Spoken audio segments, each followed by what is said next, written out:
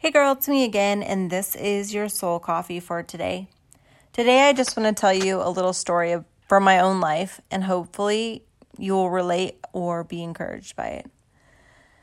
It's about God's provision and faithfulness. And there was a time in our lives when everything that could go wrong went wrong, and we never had the money to fix it. It was just such a hard season.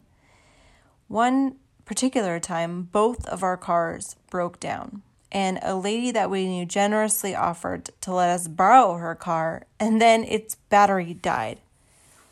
Anyways, we were able to get one car running for my husband to get to and from work, but it left me without a car with the kids.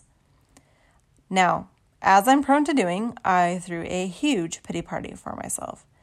I had been trying so hard to keep trusting God, even when we put a ton of money into our second car and the mechanic was still not able to get it working. Several other things happened, and I was just feeling highly sorry for myself. But when we're choosing to do our part and choosing to believe Him even when it's not looking good again, man, that is when He can come in and do His part that only He can do. A couple days later, we got a message that someone wanted to bless us with some money. We weren't asking for it or looking for it or even expecting it.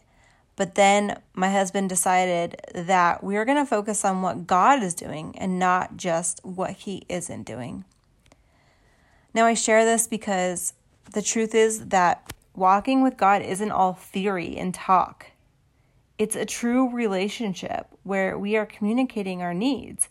Sometimes those needs are really practical, and we're communicating them to an all-powerful God. He sees us, He cares, He loves, and He does provide. It really isn't even the fact that He gave us the money. It was more of the fact that He saw my tears. He heard my prayers. And that's what I want to encourage you with today too. He does care. He does hear. He does see your tears. Keep walking in relationship with Him, even when it gets hard. Let me pray for you. Lord, I pray for my friend today and whatever it is that she's struggling with.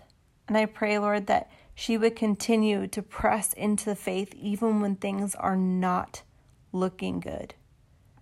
Lord, I pray if she's struggling with physical needs right now, Lord, that you would come in and meet those needs in an extravagant, bigger than we could ever ask, think, or imagine kind of way. Be everything that she needs and encourage her today. In Jesus' name, amen. Talk to you soon.